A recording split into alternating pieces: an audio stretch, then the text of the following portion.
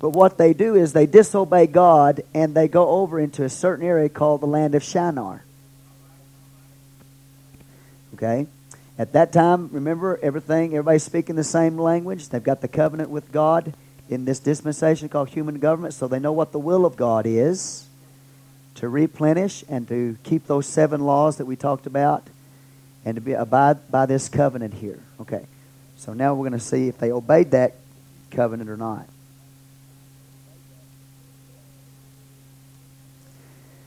They go over into the plains of Shinar.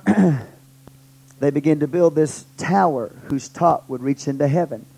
As a result of that, we're going to see that God is going to bring judgment. Let's see here what we got.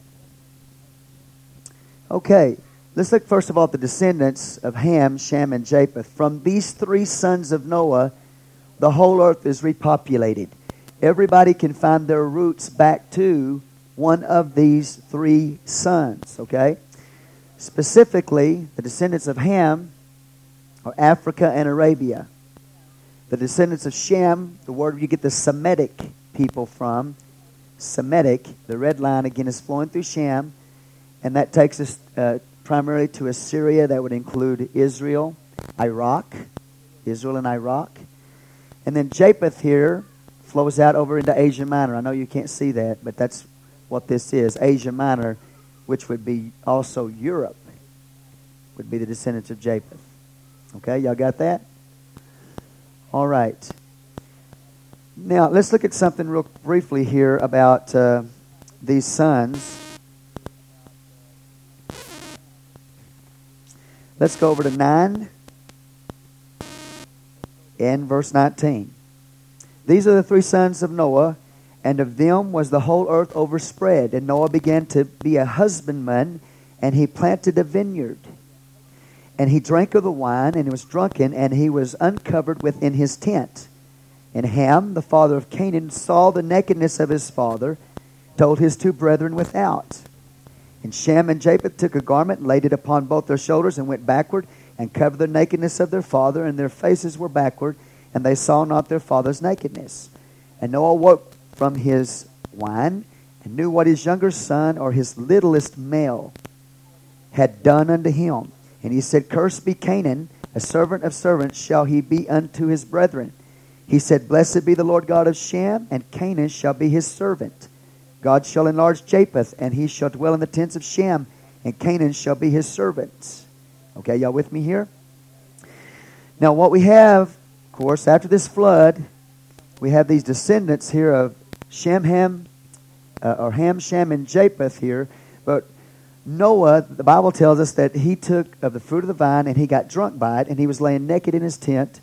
And so what happens is Ham, his 4th son Canaan.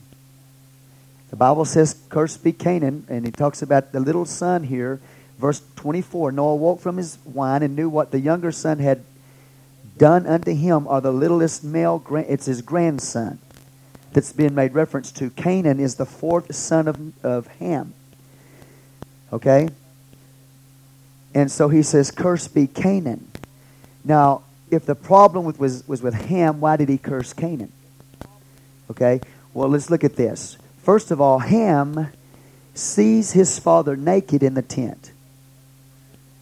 And he doesn't cover him. What he does is he laughs at him. He mocks at him. Instead of covering his father's nakedness, he mocks his father. He laughs at him. But that's not just all that was going on there. Because Noah wakes up and he knew what the littlest male son had done, which would have been his grandson, Canaan. What was going on there, his little grandson, Canaan, was in the tent with his grandfather when his grandfather was naked.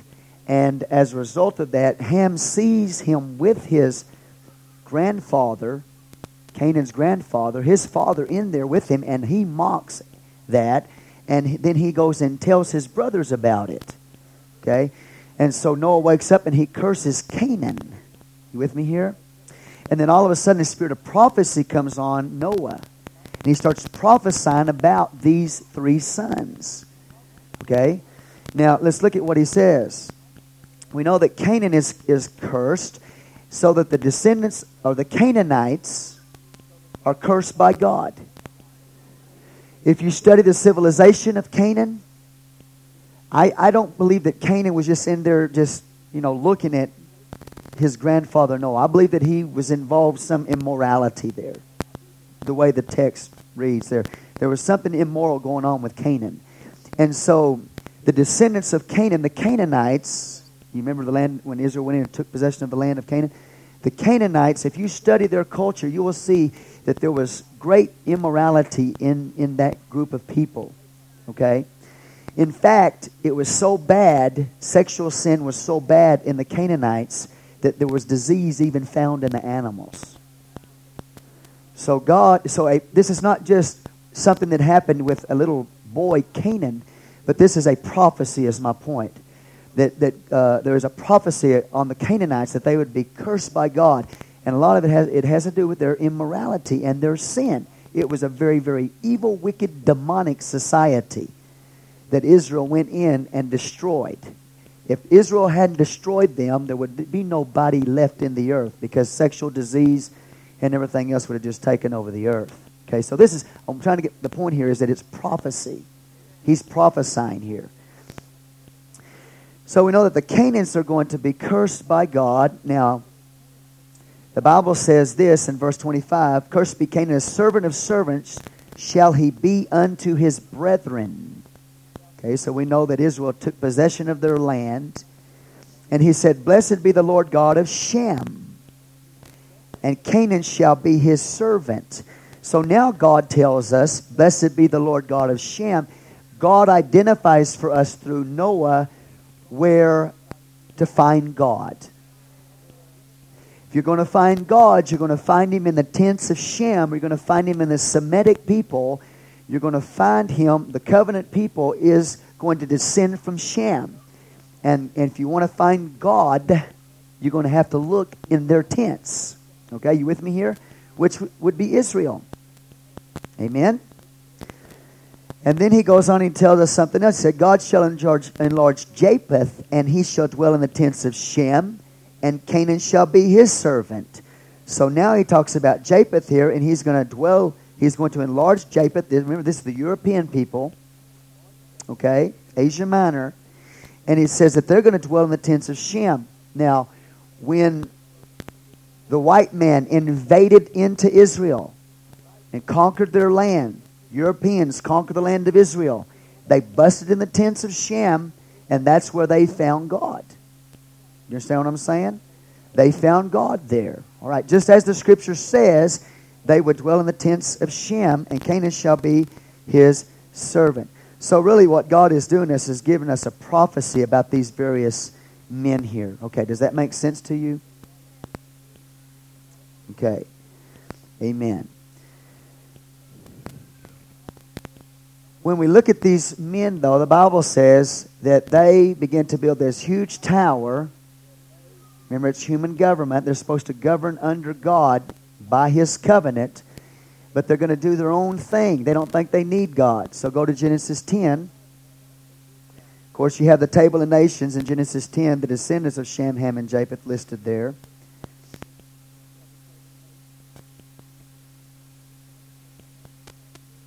Okay, let's start there in verse 8, 10 and 8. "And Cush begat Nimrod. He began to be a mighty one in the earth." He was a mighty hunter before the Lord or against the Lord. Now he's a descendant of Ham. "Wherefore it is said, even as Nimrod, the mighty hunter before the Lord," or literally against the Lord. "And the beginning of his kingdom was Babel and Erech and Akkad and Calneh in the land of," where? "Shinar. Out of that land went forth Asher," or Assyria, "and builded Nineveh," which means the habitation of the sun. The sun, who? The son of so-called Baal. This is Baal worship here, okay? Habitation of the sun. And the Bible said the city Rehoboth and Calah. Now, so we know that the Scripture tells us about this man Nimrod, he's the one who's basically the king over this kingdom in the area of Shinar, Babel particularly. He's the one that's, of course, Assyria comes from. That's important because when we're studying Daniel, You remember we're talking about Babylon geographically. That was ancient Babylon, modern-day Iraq, and also Assyria. So he is the one that is basically king over this part. And people have gathered in this one place instead of replenishing the whole earth and obeying God, gathered in this one place and building this tower whose top may reach to heaven. Okay, you with me here? Now, as to why they're doing that, well, Babylon, this system here is a system, any system that leaves God out. So basically what they're doing is they're trying to save themselves and run their own life without God, okay? We've got Nimrod who's promising protection. He's going to take care of them if they'll just come up under his government, under his authority. He's a type of the Antichrist. We have a type of one world government here. We have a type of one world religious system here. We have a type of one world economy here.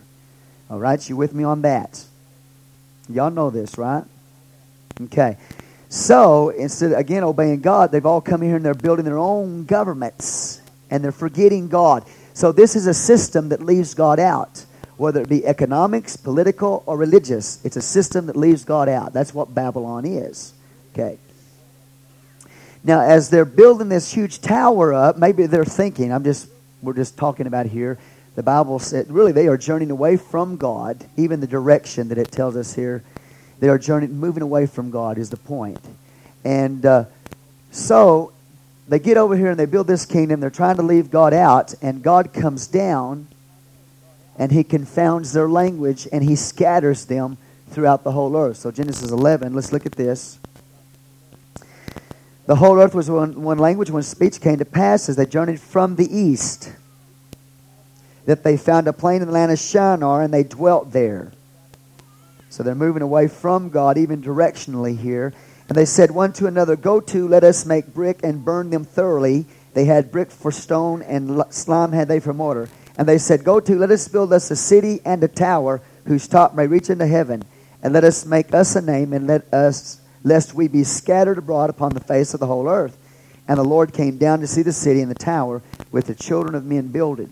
And the Lord said, "Behold, the people is one. They have all one language, and this they begin to do. And now nothing will be restrained from them, which they have imagined to do. Go to, let us go down there and confound their language, that they may not understand one another's speech." So the Lord scattered them abroad from thence upon the face of all the earth, and they left off to build the city. Okay. Pretty self-explanatory. All right. So now we see them going throughout the earth. Fourth dispensation, promise. Okay, we can't get into a lot of detail in this because, we're trying to cover a lot of territory in 1 hour's time. Sometimes that's more difficult than just having liberty. But we come to the fourth dispensation. This is the promise made to Abraham and his descendants. Now, when you get to Genesis 12, with the scattering of the different peoples throughout the earth, by confounding their languages, in Acts 2, what happened when the Holy Ghost was poured out and they begin to speak with tongues, now they're brought back into a one-tongue type situation. So they're regathered and restored in the book of Acts. But here they are scattered. But when you get to the 12th chapter, 2,000 years of history have come and gone. Okay?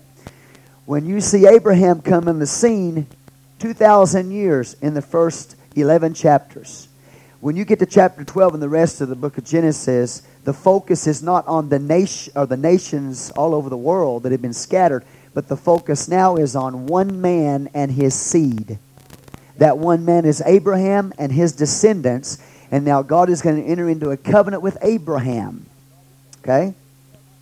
So now the focus has changed. So it's like God in the first few chapters here, first 10, 11 chapters in Genesis, He very quickly moves over creation and the history of man and the scattering of man, etc. And then all of a sudden, he pulls it back down in first gear and He starts going very, very slow here because He wants you to understand that He's now choosing one man and one race of people that He's going to enter into a covenant with. And through that man and his descendants will come the Messiah. So the focus is shifting now. You see what I'm saying? All right. Because ultimately God's purpose in this Bible is redemption. So He tells Abraham in Genesis 12 verse 1, He says, this. Now the Lord had said unto Abram, Get thee out of thy country, from thy kindred, from thy father's house, unto a land that I will show thee. So now he calls Abraham out of Ur of the Chaldees. He calls him out of Babylon. Get away from all that idolatry that was there, okay? And to separate yourself. So he calls him to be a separated man. And he says, I'm going to send you to a land, or you're going to go to a land that I will show you. And we know that to be the land of Canaan, right? Okay. So he tells us right here, he says, Separate from your country, from your kindred, from your father's house, into a land I will show thee. I will make thee a great nation, and I will bless thee, and make thy name great, and thou shalt be a blessing. So in Genesis 10:11, they were trying to make their own name great. Trying to build their own kingdom. So now God's got to separate Abraham. Now remember this, Abraham is in idolatry until he's converted, till he comes into understanding of the oneness of God. I can prove that by Joshua. That Abraham worshipped the moon god. But he was a worshiper. And so God just had to show him, that he's the one that he should be worshiping. Are you here right now? It wasn't like Abraham was born worshiping the one God of the Bible. This man is an Iraqi. This man's coming out of Babylon. He's caught up in the worship of idolatry. So God tells him, you separate yourself from that land of idolatry. You separate yourself from your people, your kindred. And I'm going to, you're going to go to another land, all right? And he says, I'm going to make you a great nation, and I'm going to make your name great. Now, not many people know who Nimrod is unless you go to church. And Nimrod's whole focus was to make his name great and to build his own thing. You with me here? And God judged that. But Abraham, because he obeyed God and because he was in covenant with God, God said, I will make your name great. So we can be like Nimrod, a rebel. We can be against God. We can walk with an Antichrist type spirit and try to make our own kingdoms and make our own names great, and we'll be forgotten. But if you follow God, enter into His covenant, He will make you a great nation, and He will, what? Make your name great, Abraham. And everybody knows who Abraham is. Even the Hindus and the Muslims and people who don't even worship God, they know Abraham. So, amen. Anyway. And he says, In thee shall all the families of the earth be blessed. In verse 3, let's read that. I will bless them that bless thee, curse him that curseth thee, and in thee shall all families of the earth be blessed. Okay. So we got the Semitic line, bloodline. Abraham has a divine call by God. All right, we get to chapter 13. There's a separation that takes place. Of course, whenever Abraham gets out of the land of Babylon, hallelujah. It takes me about 30 minutes to even start getting in the flow of the Spirit. I mean, I'm just telling you, you can't teach this Bible study from your brain. You can't. You got to just wait on the Lord, just be patient, and the Spirit will start flowing. You can teach it. But anyway, the awesome thing about this is that when Abraham leaves Babylon, or he leaves Iraq, as God told him to, he takes his father, Terah, with him, and he takes his nephew Lot with him. That's not what God told him to do. He said, you leave them all. Okay. Anyway, he goes a little ways, goes over to Haran, and Terah dies, and whatnot. But it slowed him down. It slowed Abraham down. Now, he's got his nephew Lot with him, and there's going to be strife and problems because he didn't obey God. So let's look at that real quick. And this is 13 verse 8. Genesis 13 verse 8. And Abraham said unto Lot, Let there be no strife, I pray thee, between me and thee, between my herdmen and thy herdmen, for we be brethren. Now, what was the strife over?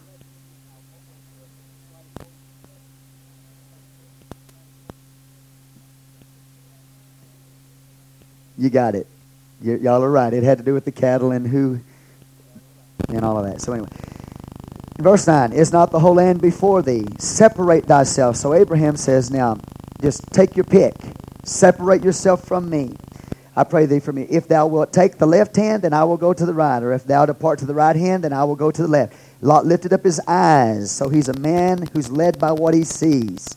He's a man who's led by his flesh. He walks by sight, not by faith. Abraham's a man of faith. So Abraham says, as a man of faith, he says, you take what you want. I'll let you choose. Amen? And I'll just keep what's left. Because he's a man of faith. Okay? Then when I go, and Lot lifted up his eyes and beheld all the plain of Jordan, that it was well watered everywhere before the Lord destroyed Sodom and Gomorrah, even as the garden of the Lord, like the land of Egypt, as thou camest unto Zoar. And then Lot chose him all the plain of Jordan, and Lot journeyed east, and they separated themselves one from another. Abram dwelt in the land of Canaan, and Lot dwelt in the cities of the plain, and pitched his tent towards Sodom. But the men of Sodom were wicked and sinners before the Lord exceedingly. Okay, so we have the separation here. And we see in this story, we see a man who walks by sight and a man who walks by faith. Lot is a man who walks by sight. He pitches his tent towards Sodom. Okay? And so he gradually, eventually will end up in Sodom, in that wicked city. So in a sense, he's backsliding here. And he's backsliding progressively. He didn't wake up, one night and say, I'm going to backslide and go into Sodom. What he does is he does it by step. Okay? He starts playing with the world. He lifts up his eyes. He starts being led by his sight, what he thinks, what he feels. You see what I'm saying? Pretty soon he gets a little closer and a little closer and a little closer to the world, and pretty soon he's right there living in it. And so he's a picture of the backslider. Abraham, of course, is a man who walks by faith. Now, wow. Heavy stuff. Let me get back up here. Okay. Praise God. I tell you what, this Bible study flies, man. I mean, it flies through this stuff. Okay, remember God said, now I'm going to make your name great and make a great nation of you, right? But he and Sarah don't have any children. He's 100 years old and she's 90 years old before they ever have any children. So before they actually have the promised seed, then they're going to help God out. So this great man of faith who walks by faith doesn't have enough faith to trust God's word and his promise. So Sarah talks, kind of encourages Abraham to take Hagar, her handmaiden, and have children by Hagar. And so they did. Abraham gets with Hagar, and they have a son named Ishmael. And from Ishmael, we have Arab nations that have come. And so because Abraham disobeyed God and didn't wait on God, then now we've got the conflict of the ages between Israel and the Arab nations. Amen. Genesis 17:10. Let's read that.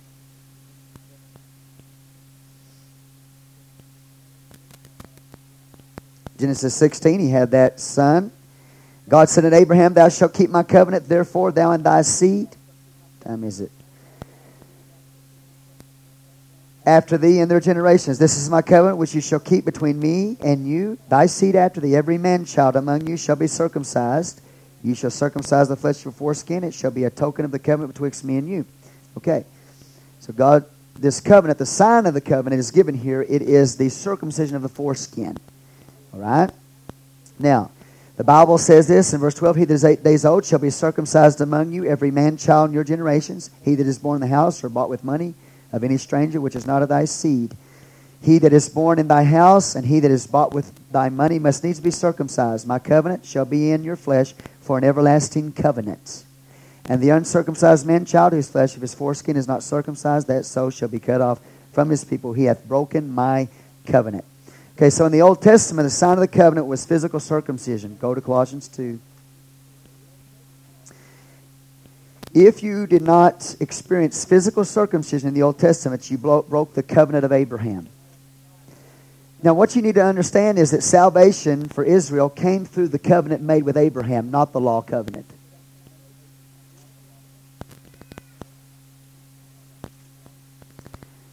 All right, Colossians 2.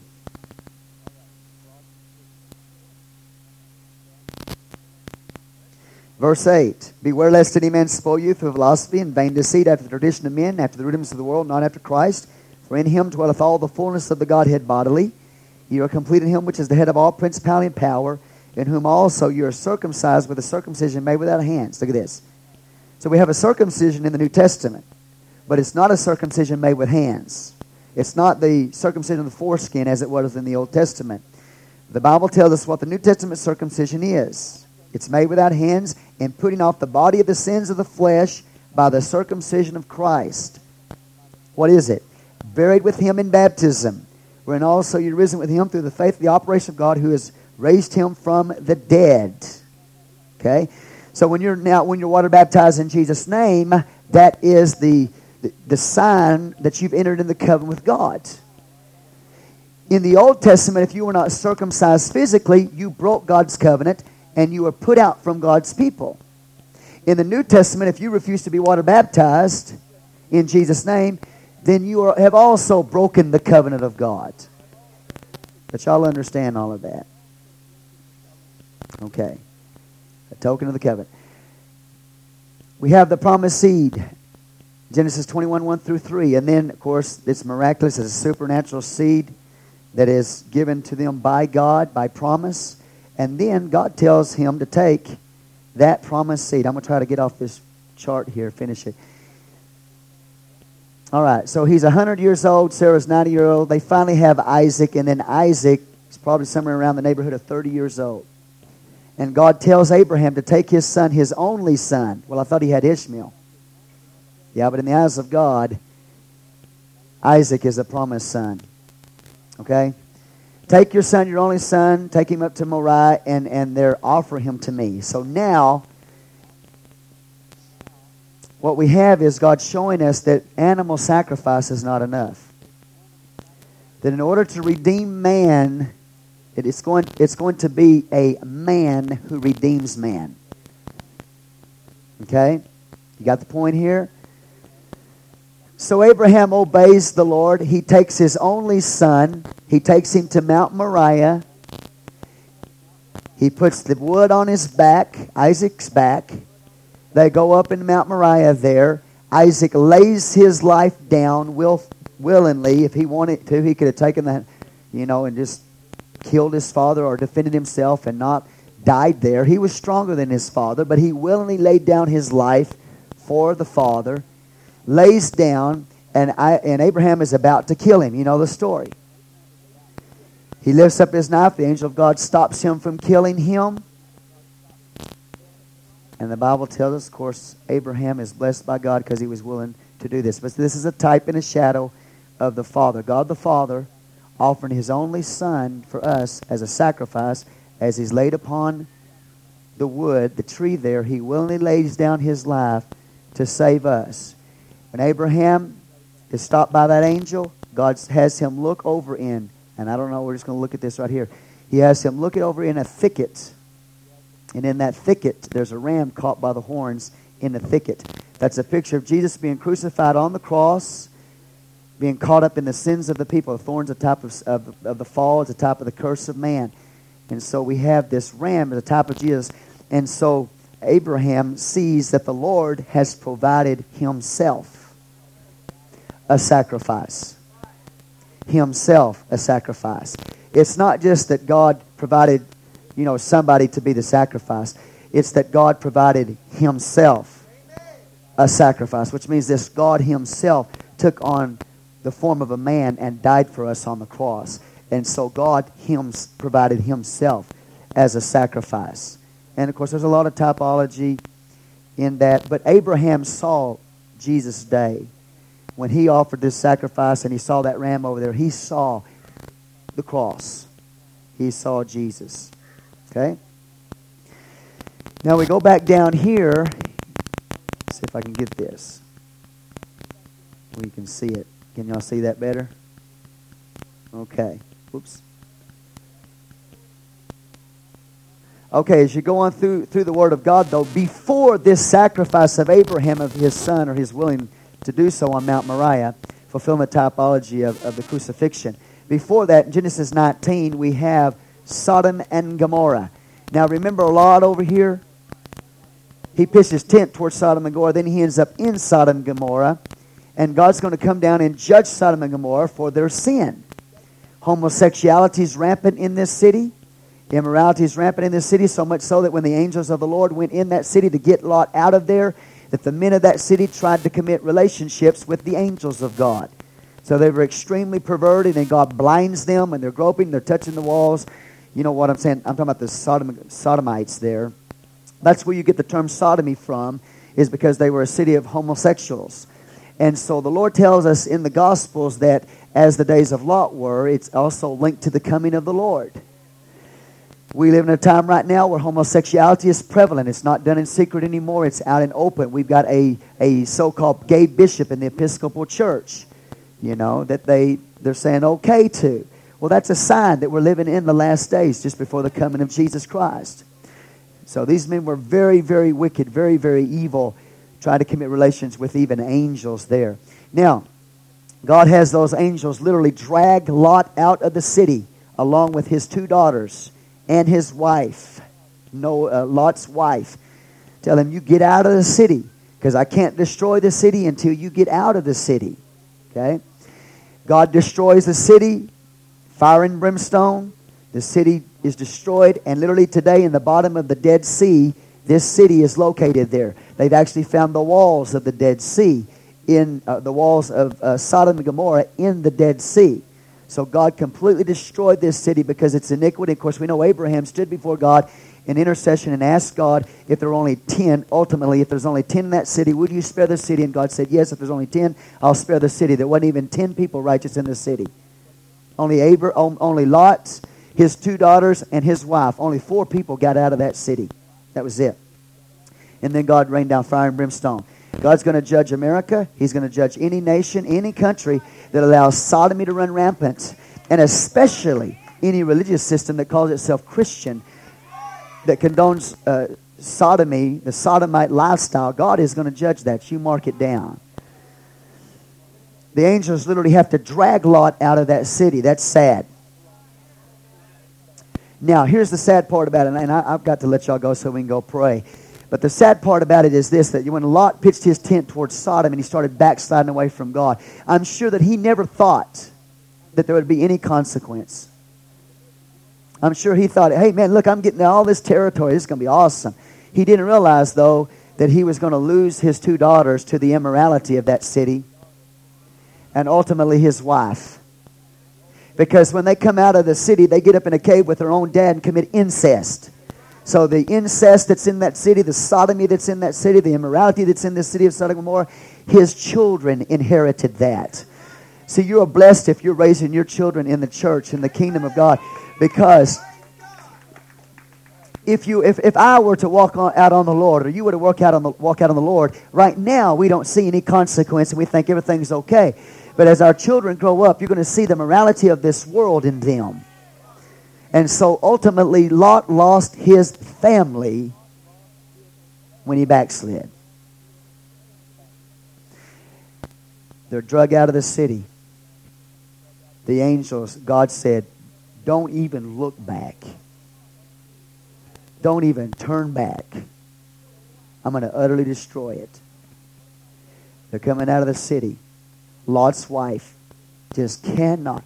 She can't resist the temptation. Her home was there. Maybe her son-in-laws were in there. Her heart was there. The Bible says she turned and she looked back.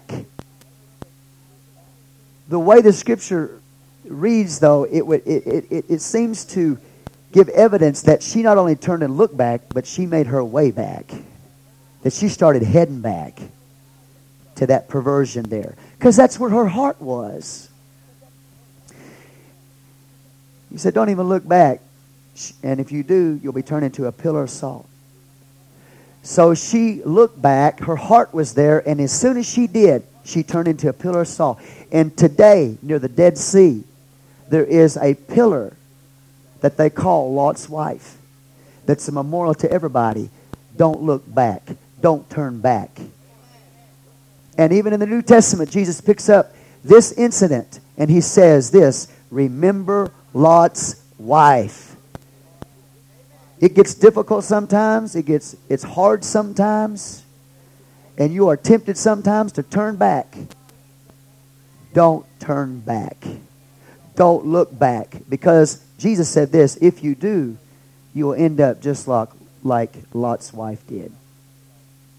Sad. And then, of course, we know the story of how they committed incest. I don't want to lose my children. Okay, the Lord, did y'all with me up to this point?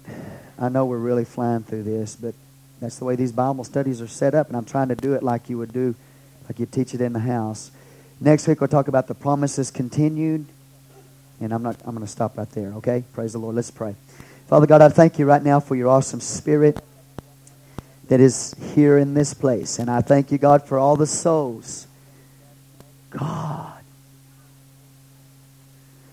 there are hundreds and hundreds of people, Jesus, that are lost on their way to hell. There are backslidden, Pentecostal, Jesus' name, husbands and wives, because their hearts were in this world. I pray, Jesus, save them. They have no idea what they're doing. They have no idea that the decision that they have made is going to end up being their destruction, their children's destruction. Save them, Lord. And all the people, God, that we're teaching Bible studies to, we are in a perverted age. We are in a sodomite age. We are in an incest-infested demonic world. And people need you, Jesus. So we pray, God, all these Bible studies that are being taught, they will be taught with power and conviction that will reach into the hearts of people and bring them into the kingdom before it's too late, before your judgment falls upon this country and upon this world. There are backslidden husbands, God, in this church that once attended this church, backslidden husbands who are going to be destroyed because they look back. The devil's lied to them. Oh, God, I feel the devil has lied to them and told them they're okay. Told them they're still saved. Told them they're still going to be in heaven. They have received a delusion. They have received a lie. I pray for them, God, to be restored, to come to repentance, and to be saved. Or if not, you will judge them just as you did Sodom and Gomorrah and Lot's family. I thank you, Jesus, for all the efforts of this body of believers, this church, in winning the souls and reaching out, teaching Bible studies. In Jesus' name. God bless you. I appreciate y'all. Let's go and pray, and then we'll come back in here and have church, okay? Thank you for your anointing today, God. We just give you the praise and the glory and the honor tonight, Jesus. Thank you for this Bible study tonight, Lord. Ask your blessing to be upon it and your anointing, God, to inspire us through it. In Jesus' name we pray. Amen. You may be seated. Okay, we're going to try to finish this Bible study tonight. The second lesson, we're talking about the promise. And this is the promise continued. Okay, we have the son of Abraham, Isaac. And then Isaac has twin sons, Esau and Jacob. Okay, let's go to Genesis 25. And let's read that. Genesis 25, 21 through 26.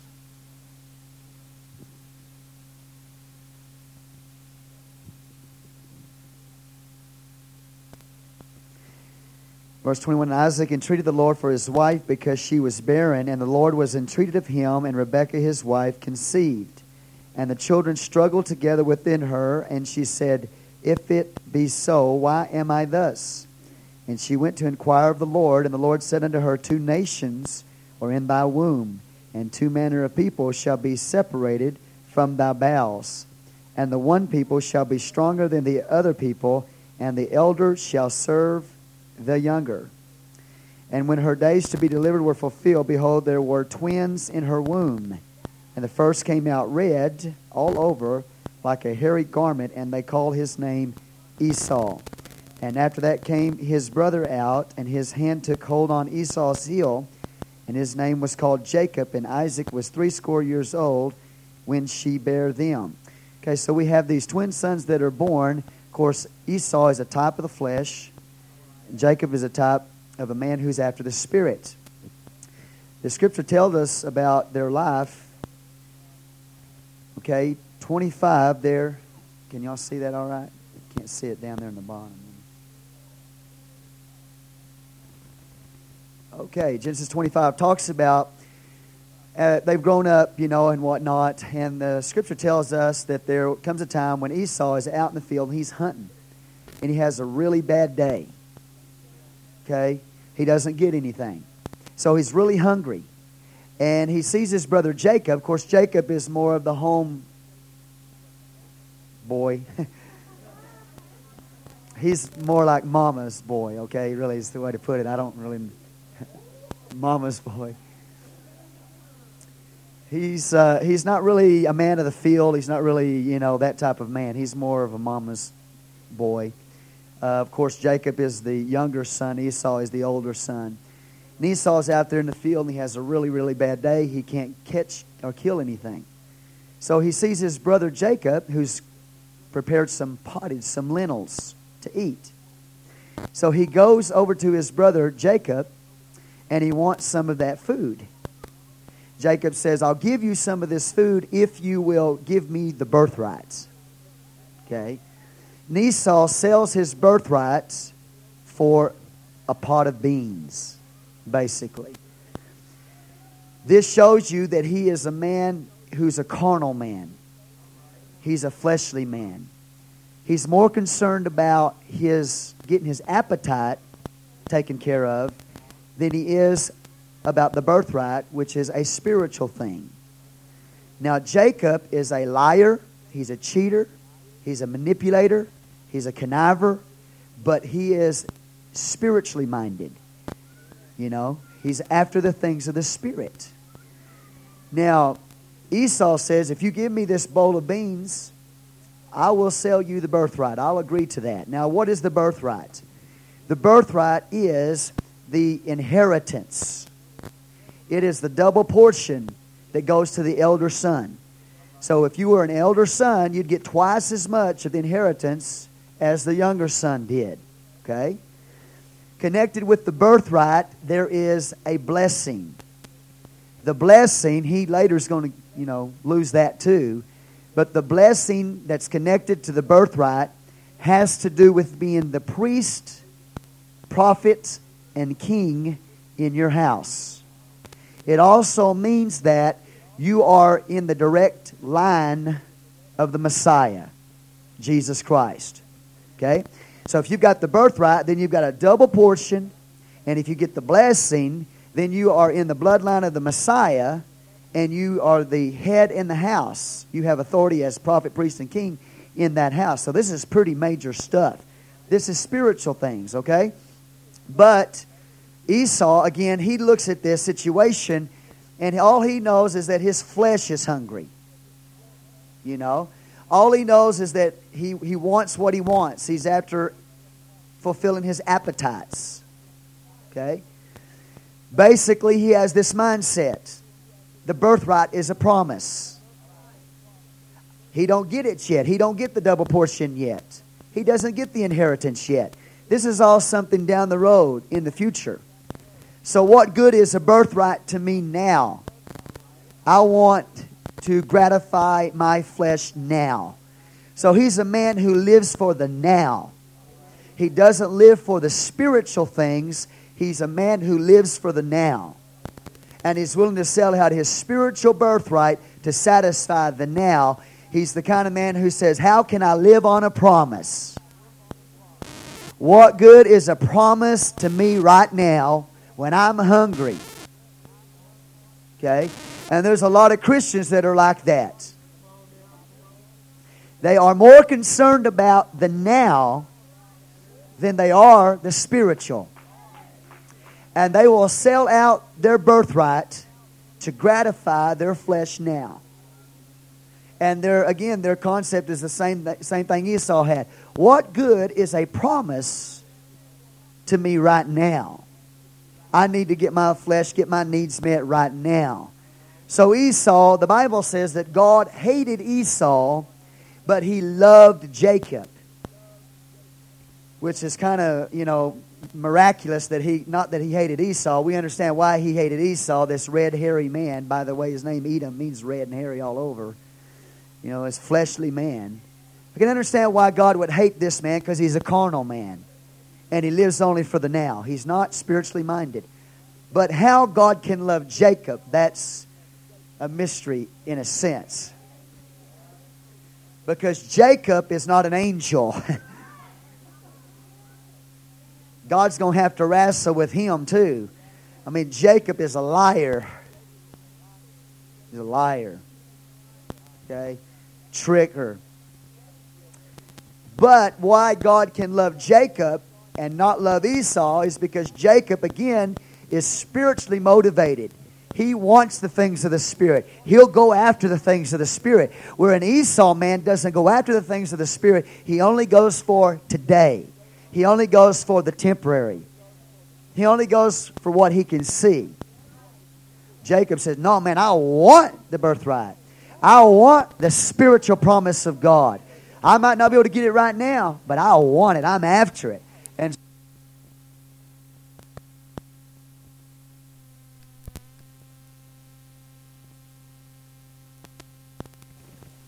a man or a woman who only lives for the now and is not hungry after God and hungry after the things of the Spirit. Now, you might be a liar, you might be a cheater, you might be a conniver, and pray to God if you're a Christian, you're not. But if you are, what allows God to look on you with favor at all is the fact that you love the Spirit. You love the church. You love God. Esau in the Bible is called a profane man. A profane man, a fane in ancient times, a fane was a place of worship. So when it says he was profane, which that means he hates the church. You really? You with me here? He's not hungry for God. He's not hungry for the promises of God. And he is a church hater. Oh, God, have mercy. I feel the Holy Ghost right now talking to us all. Okay. But again, Jacob he's got some problems too, but he's after the Spirit. He loves God. He loves the church. He wants the birthright, and ultimately he's going to get the blessing. So I don't want to be like Esau, and when I teach Bible study, this is the way I teach it. I don't want to be like Esau that just lives for the now. Only want, to gratify my flesh now. That is so easy, and it's so tempting for all of us to go that route. Man, you give into the flesh, and in a sense, it's you're not dealing with the pressure, the warfare, the fight to live godly and to be right with God and to do what you're supposed to do. Just give into the flesh like Esau. But God hates that nature. So in a sense, I want to be like Jacob. I want to be hungry for the things of the Spirit. Now, how does that apply to us today? All right? The birthright is your inheritance. Double portion. It's your birthright. Okay? Jesus says that, the birthright goes to the firstborn, right? Jesus says that we are the church of the firstborn. Jesus was Mary's firstborn son. Okay, you with me up to this point? He is God's only begotten son. Now, in the Old Testament, and I'm giving you a little extra information here so you can understand when you're teaching this, because the Bible study manual doesn't even really explain the blessing and the birthright and the difference between the two. So I'm giving that to you so you can teach this. Okay, you with me? Birthright is what? Double portion inheritance. Blessing is what? Prophet, priest, king, authority, and bloodline of the Redeemer. Now, in the Old Testament, these two things were split. The priest went into the hands of Levi, a son of Jacob, the priesthood. And then the kingship went into the hands of Judah. So instead of them being together, they're separated in the Old Testament out to Levi and to Judah. Now we're talking about the blessing here. Priest and king, okay? When Jesus comes into the world, because He's the only begotten Son of God and He is the firstborn son of Mary, He brings both of those things, both of those offices back into one. So that He is from the tribe of Judah. He has the birthright to the throne.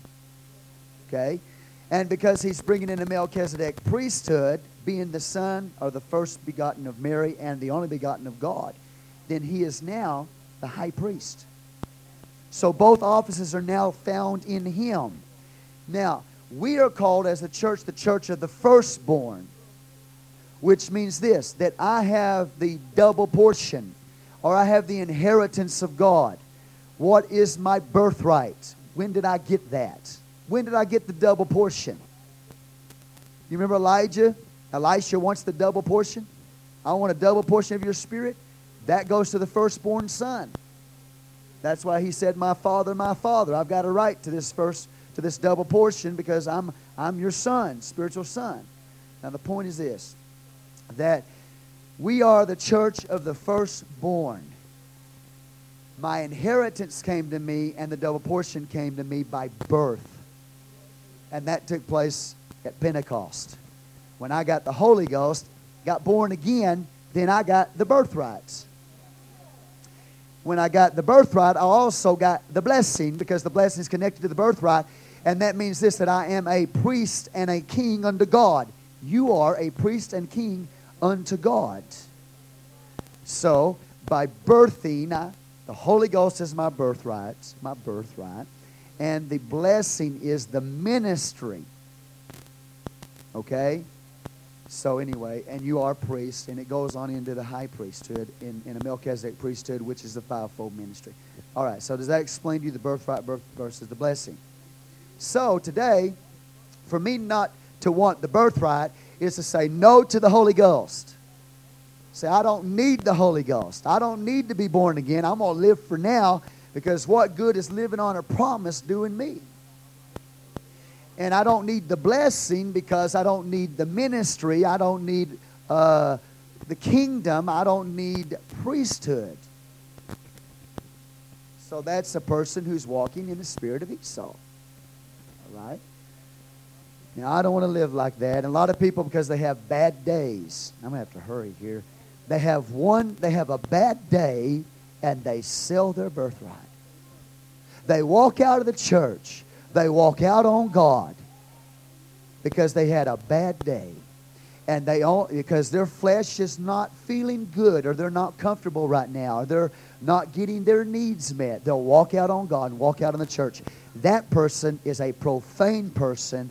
That means that he's a church hater, he's a God hater, and God hates that spirit in all of us. Okay. But I want to be like Jacob. I want to be hungry for the Spirit. Man, I might have a bad day. Hallelujah. And I might not be all I need to be in that particular day because I'm having a bad day. But I want to long for God, His church, His Word, His Spirit. Woo! I feel the Holy Ghost. Man, the Holy Ghost taking this Word and putting it right in somebody's spirit right now. Because some of you have been walking like an Esau. You're ready to throw in the towel because your flesh is uncomfortable. But anyway, I got to be careful not to preach because I'm trying to teach a Bible study to you anyway. So anyway, don't sell out. And the Bible says in Hebrews that Esau sought with tears. He sought repentance with tears. But the Bible says he could not find it. Hebrews tells you that. Which means this, there's some things that you do that bring about lost opportunity that you can't change. Doesn't mean God won't forgive you, but you've lost your opportunity. He lost the birthright, and ultimately he lost the blessing because he gave in to his flesh. Okay. So, anyway, we go on down here. We're going to see that this man Jacob, God needs to work on him. Hallelujah. How many God needs to work on you? He needs to work on me. As a result of this selling of the birthright, then ultimately Jacob tricks his father into giving him the blessing also. He hears his daddy Isaac, who's can't see very well. His daddy said, it's time for me to bless. I'm fixing to die. I got to bless my son. And that goes to the older son. Mama and Jacob hear this. Rebekah hears this and says, Jacob, go out there, kill 2 kid goats, and bring them to me. One of them, she took the goat, she took the skins off the goat, she clothed his arms, because remember, Esau's hairy all over. So she put goat's hair on his arms and on his neck here. He goes in there with this, you with me here? He goes in there with this goat meat, while Esau, his brother's out there hunting for his daddy's favorite meat, which is venison, to bring it back, because Esau is going to get blessed now, so you got to give daddy some deer meat. But Jacob's going to trick and lie and cheat his way into getting the blessing. So he walks in there and he's got hair all over his arms. And his daddy says, Isaac says, boy, you feel like Esau, but you sound like Jacob. He should have went by what he heard and not what he saw. See, even Isaac's mixed up. He still had the ability to hear, even though he couldn't see. He said, you feel like Esau, but you sound like Jacob. So nonetheless, the Bible says that his daddy Isaac blesses him. Now he's got the blessing. Boy, he's going to be in the line of the Messiah. He's got the authority to be prophet, priest, and king over his house. You with me? And about that time, Esau comes in and finds out that Jacob has been blessed by his dad Isaac. And from that day forward, he determined to kill his brother Jacob. Now, they lied. They lied. So what Rebekah has to say, get out of here. Get out. Run to my brother Laban's house, because Esau is going to try to kill you. And so Jacob runs off. He never saw his mom again. And Jacob eventually will reap from Rebekah's brother Laban, a man who will cheat on him, change his wages 10 times, give him Leah when he wanted Rachel. You reap what you sow. You will reap what you sow. God will make sure of that. He lied, he gets lied on. So anyway, the point, to make a long story shorter, he goes over to Laban's house. He wants Rachel. Laban gives him Leah. Wakes up, There's the elder, watch this. There's the elder sister with Jacob. What God is trying to teach him is this. I've got to teach you the birthright, son. So that's why I'm going to give you the elder daughter here in the place of the younger daughter, son, because you got to learn the law of the birthright. So anyway, he's going to reap what he sows. But on his way to, I'm going to have to hurry here. On his way to Laban's house, running for his life, he sees a vision. He sees a ladder reaching from the earth to the heavens. And he sees angels ascending and descending there. Yeah, praise God. And he gets a revelation that God is with him even in that place right there. And he calls that place Bethel, which means the house of God. And he makes a vow to God. How many of you made vows to God and kept them? He makes a vow to God, and he says, God, if you'll get me back here, hallelujah, if you'll protect me, watch over me, I will come back to this place, and I will worship you here in Bethel. I make a vow to you, and also, God, I'll pay my tithes. I'm going to pay you off, God. Now, giving tithes is right, and it's good, but Jacob was using it to pay God off. He's still trying. He's even trying to trick on God, man. Hallelujah. God shows him, I'm still with you. So he makes a memorial there. He's got some rocks there, and there's a lot of typology there. But anyway, from there, hallelujah, he makes his way over to Laban's house, and that is where he is tricked and cheated on, etc. Now, after 20 years, can y'all see that? I'm trying to get this up for you. Yeah, there we go. After 20 years, okay, he works for Leah and he works for Rachel. He promised to work for 7 years for Rachel. He gets Leah in the place of Rachel. So now he's got to work another 7 years. So 14 years for Leah and Rachel. Okay, you with me here? And then he works another 6 years for Laban. 20 years altogether. There in Laban's house, and he's, his family's growing. He's got children running all over the place, and he's getting more and more wealthy, and then finally it's time for him to go home. So he makes his way back home, and there an angel begins to wrestle with Jacob, and he changes his name from Jacob, you see the cross there, cross out, to Israel. He is now a man who's been conquered by God. Okay, in a sense, typically he is regenerated. He needed to be born again.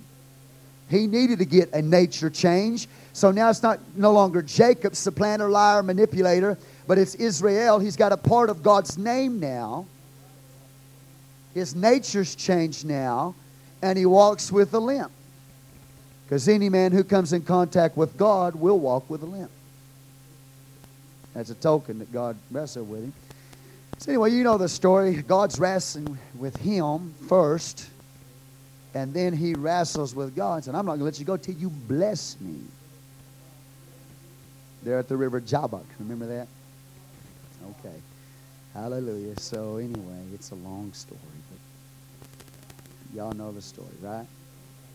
Okay, so basically you're just following this scripture, this timeline here as you're teaching it. Okay. Well, maybe this thing is... Okay, I'm just got to get these scriptures down. Okay.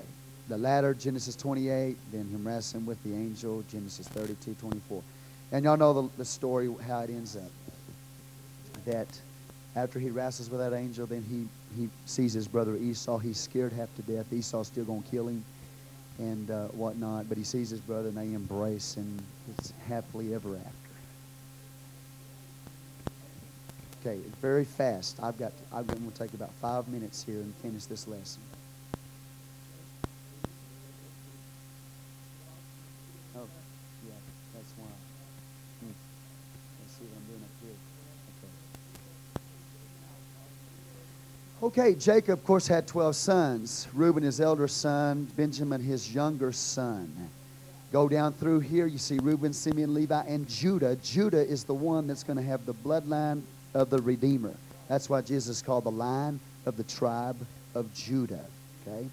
Amen. Of course, Jacob blesses his son and whatnot. He becomes that one. Levi, as we said up there, is the one who's going to be involved with the priesthood. All right, make a long story short here. Remember Rachel, the one he loved a whole lot and he finally got? Okay. She had 2 sons, Joseph and Benjamin. You with me? And of course, Jacob loved Joseph and Benjamin because that's Rachel's sons. Hallelujah. And I'm sure that Joseph looked like Rachel. I'm sure that he did. And Benjamin, when he's born, of course, she dies in hard labor. But he loved them very much. And we know the story how that Joseph, he's promised by his, or he actually is given by his father, the coat of many colors, so to speak. Really, he got the mantle. He got the talit. Okay? So everybody sees Joseph, this young brother, walking around with the talit, the mantle of authority over the family. He's the priest. He's the, kingly authority in the house. Hallelujah. And so the brothers don't like that. They're jealous because they feel that Daddy loves, Joseph more than he loves them. I'm just going to add a little bit of preaching here. Oh, God. See, I got people I pastor. That's why I'm putting this in here. Because I got people in my pastor in here. They think, boy, God, look how God's blessing everybody. He loves them more than he loves me. And you get that kind of jealous spirit on you, it will cause you to want to murder your brother.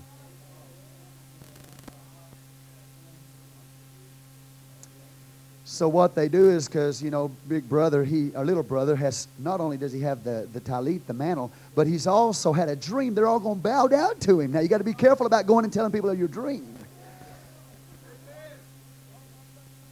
I see all my brothers and my sisters, you're going to all bow to me someday. Oh, yeah, is that right? Well, you're going to die. We're going to murder you.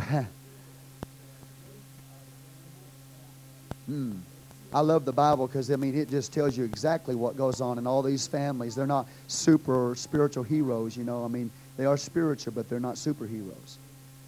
All of them have problems, but anyway, y'all with me here? Well, he tells them that dream, and so what they do is they take his coat, they kill an animal, they put it in the blood, and they go and they take it back to their dad and say, Dad, he's dead. Broke Jacob's heart. They lied to him. Again, he's reaping all through his life. God have mercy. See, I don't want to, Lord, I got to stop. I got to teach you a Bible study. I don't want to grow up someday and look at my life and my children, and because of the way I lived and because of what I did, reap it in them. You will. You will, because that's just the way God is. He's a God of reaping and sowing. So, we want to take care of things right. Amen. So now he's lied to again that his son Joseph, his beloved son's dead, and it's broken his heart. Well, Joseph is actually sold by his brother to a Midianite army that's passing by, right? Did y'all leave me? Y'all left me when I start exhorting. That's when you leave me. But anyway, he's sold by that army, that Midianite band of people who's going up to Egypt. And so they take Joseph to Egypt. He's now a slave. And eventually he ends up in Potiphar's house. Now, y'all remember this story, right? Potiphar's wife lies on him. She tries to seduce him every day, putting pressure on him to give into that flesh every day. He refused to give in to it. Now listen to me very carefully. It's easy. It would have been so easy for Joseph to have given into those youthful lusts and lose his future totally. If he would have given into his youthful... Why am I preaching? Man, I'm teaching about... But see, he had a dream. He got a dream from God. Man, he's going to be faithful to God. Hey, a little bit of gratification, fleshly gratification that'll just take place in a moment's time is not worth, losing this vision and this dream.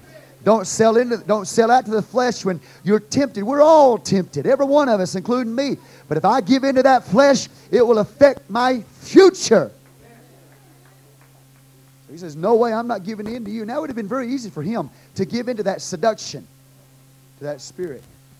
Nobody will know. God will know. But he takes a stand for God. That's the point. He takes a stand for God. You got to take a stand for God. Can you imagine when he gets thrown in prison? Let me calm down. When he gets thrown in prison, what he's thinking? If I would have just given in to the temptation, I would not be here right now. But because I did what's right and I took a stand for what was right, I'm in a prison house right now.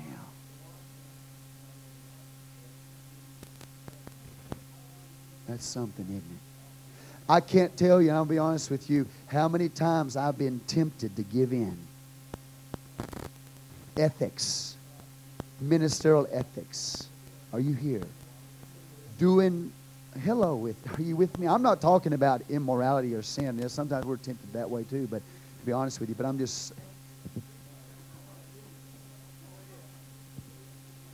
but I'm talking about really something real close, that it's a very fine line, you know, that I could let myself be prostituted. I could prostitute somebody else's life because of money or something like that. I could do that. I've just recently gone through a similar situation that I'm talking about right now. And I told somebody, I don't care how much money you got. I will not be prostituted, and I will not prostitute you.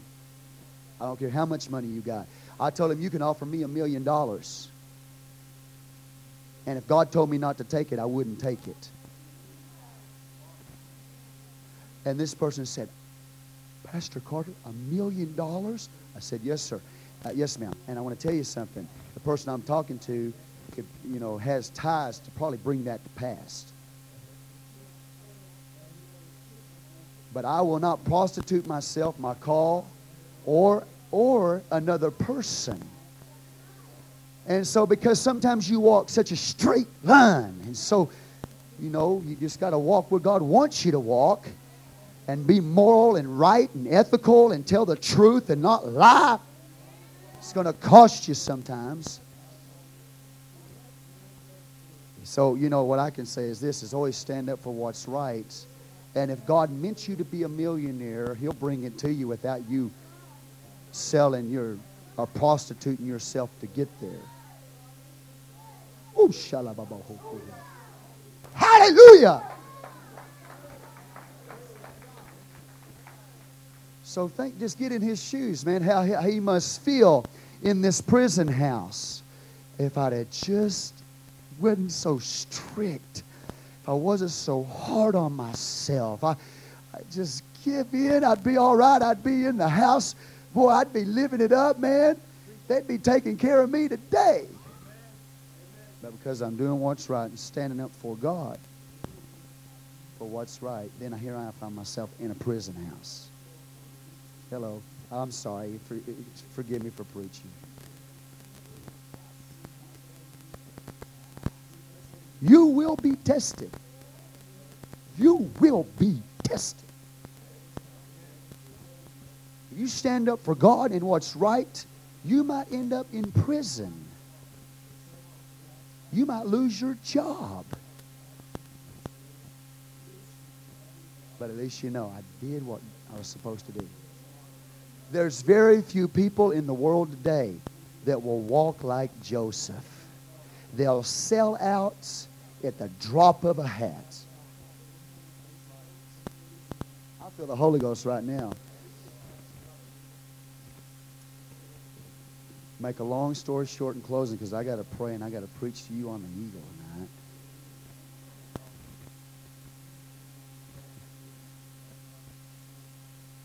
Oops. Okay, let me close out this thing. While he's in prison, there's a butler and there's a baker that's there, and he interprets their dreams. They get out of prison. One of them dies, one of them lives to fulfill the dream.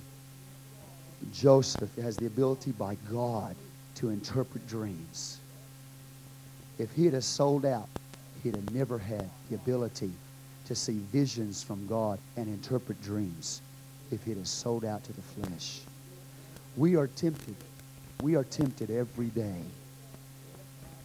Nobody's going to know about it. God knows about it. And it's going to affect your relationship and your ability to have very spiritual, powerful things happen in your life. And to do what's right might mean that you suffer for it. Okay? But anyway, he has the ability to interpret dreams. And Pharaoh, y'all know the story, he has a dream of 7 fat kine and 7 lean kine, 7 years of plenty, 7 years of famine. And so Joseph interprets his dream for Pharaoh. He's put in charge, second in command over the whole kingdom, fulfilling the dream that God gave him. It's not fast sometimes. It's not quick sometimes. Come on. is sometimes a very slow, lengthy process, but you will never regret doing it right. Because when God places you in a position of authority, He might make you number 2 man in the kingdom. But if you sell out now, you'll lose it all. And not only that, God's going to use you to be to protect your posterity. Okay. So, he interprets the dream. He pulled out of prison. Man made number 2 ruler. Y'all know the story, right? And then after that, there's a Pharaoh that arises who knew not Joseph. And the scripture tells us that he put hard taskmasters over Joseph's people. You know the story that Joseph forgives his brothers. They come up there for grain. Long old story. And eventually he forgives his brothers, but he puts them in prison for a little while to think about what they've done to him. And that's all right too. See, it's not the Word of God according to you. It is not the gospel according to what you think. It is according to God. And so Joseph, listen, he's going to forgive them, but he's going to make them repent. He's going to make them sit in a jailhouse somewhere and think about how they sold their brother into slavery. And they've got to come to repentance before he can forgive them. Same thing with Jesus Christ. But anyway, he's a type of Jesus. And eventually Israel will repent, recognize that He is their Savior, the one that they betrayed and sold. But He forgives them. Now, I just love the spirit of Joseph, man. I love his spirit. I love him. He's always doing what's right. And even he has a forgiving spirit, forgiving heart. You know, he didn't let all that bitterness get a hold of him. I know he wrestled with that, and I know he fought that. But he didn't let that get a hold of him. Comes out and he just cries over his brother's shoulders on them, and they of course are forgiven. And their nation grows and grows and grows and grows. In Egypt there arises a Pharaoh that knew not Joseph, puts Israel into bondage because he's concerned that they're going to outgrow him, or if they don't outgrow him, that if he goes into battle, then the Israelites will turn on him and help his enemies fight him. So he puts them in bondage. So they're in very cruel bondage in Egypt. And by this time you get to the book of Exodus that we're going to be looking at, they've grown from anywhere from 2 to 6 million people. And God uses Joseph to protect them. Okay, I love y'all. Appreciate y'all. I'm going to let y'all go pray. Hallelujah. And the Lord hasn't come next week. We'll continue, and we'll get into the 3rd lesson, the dispensation of the law and the Exodus. God bless. Did this bless y'all tonight?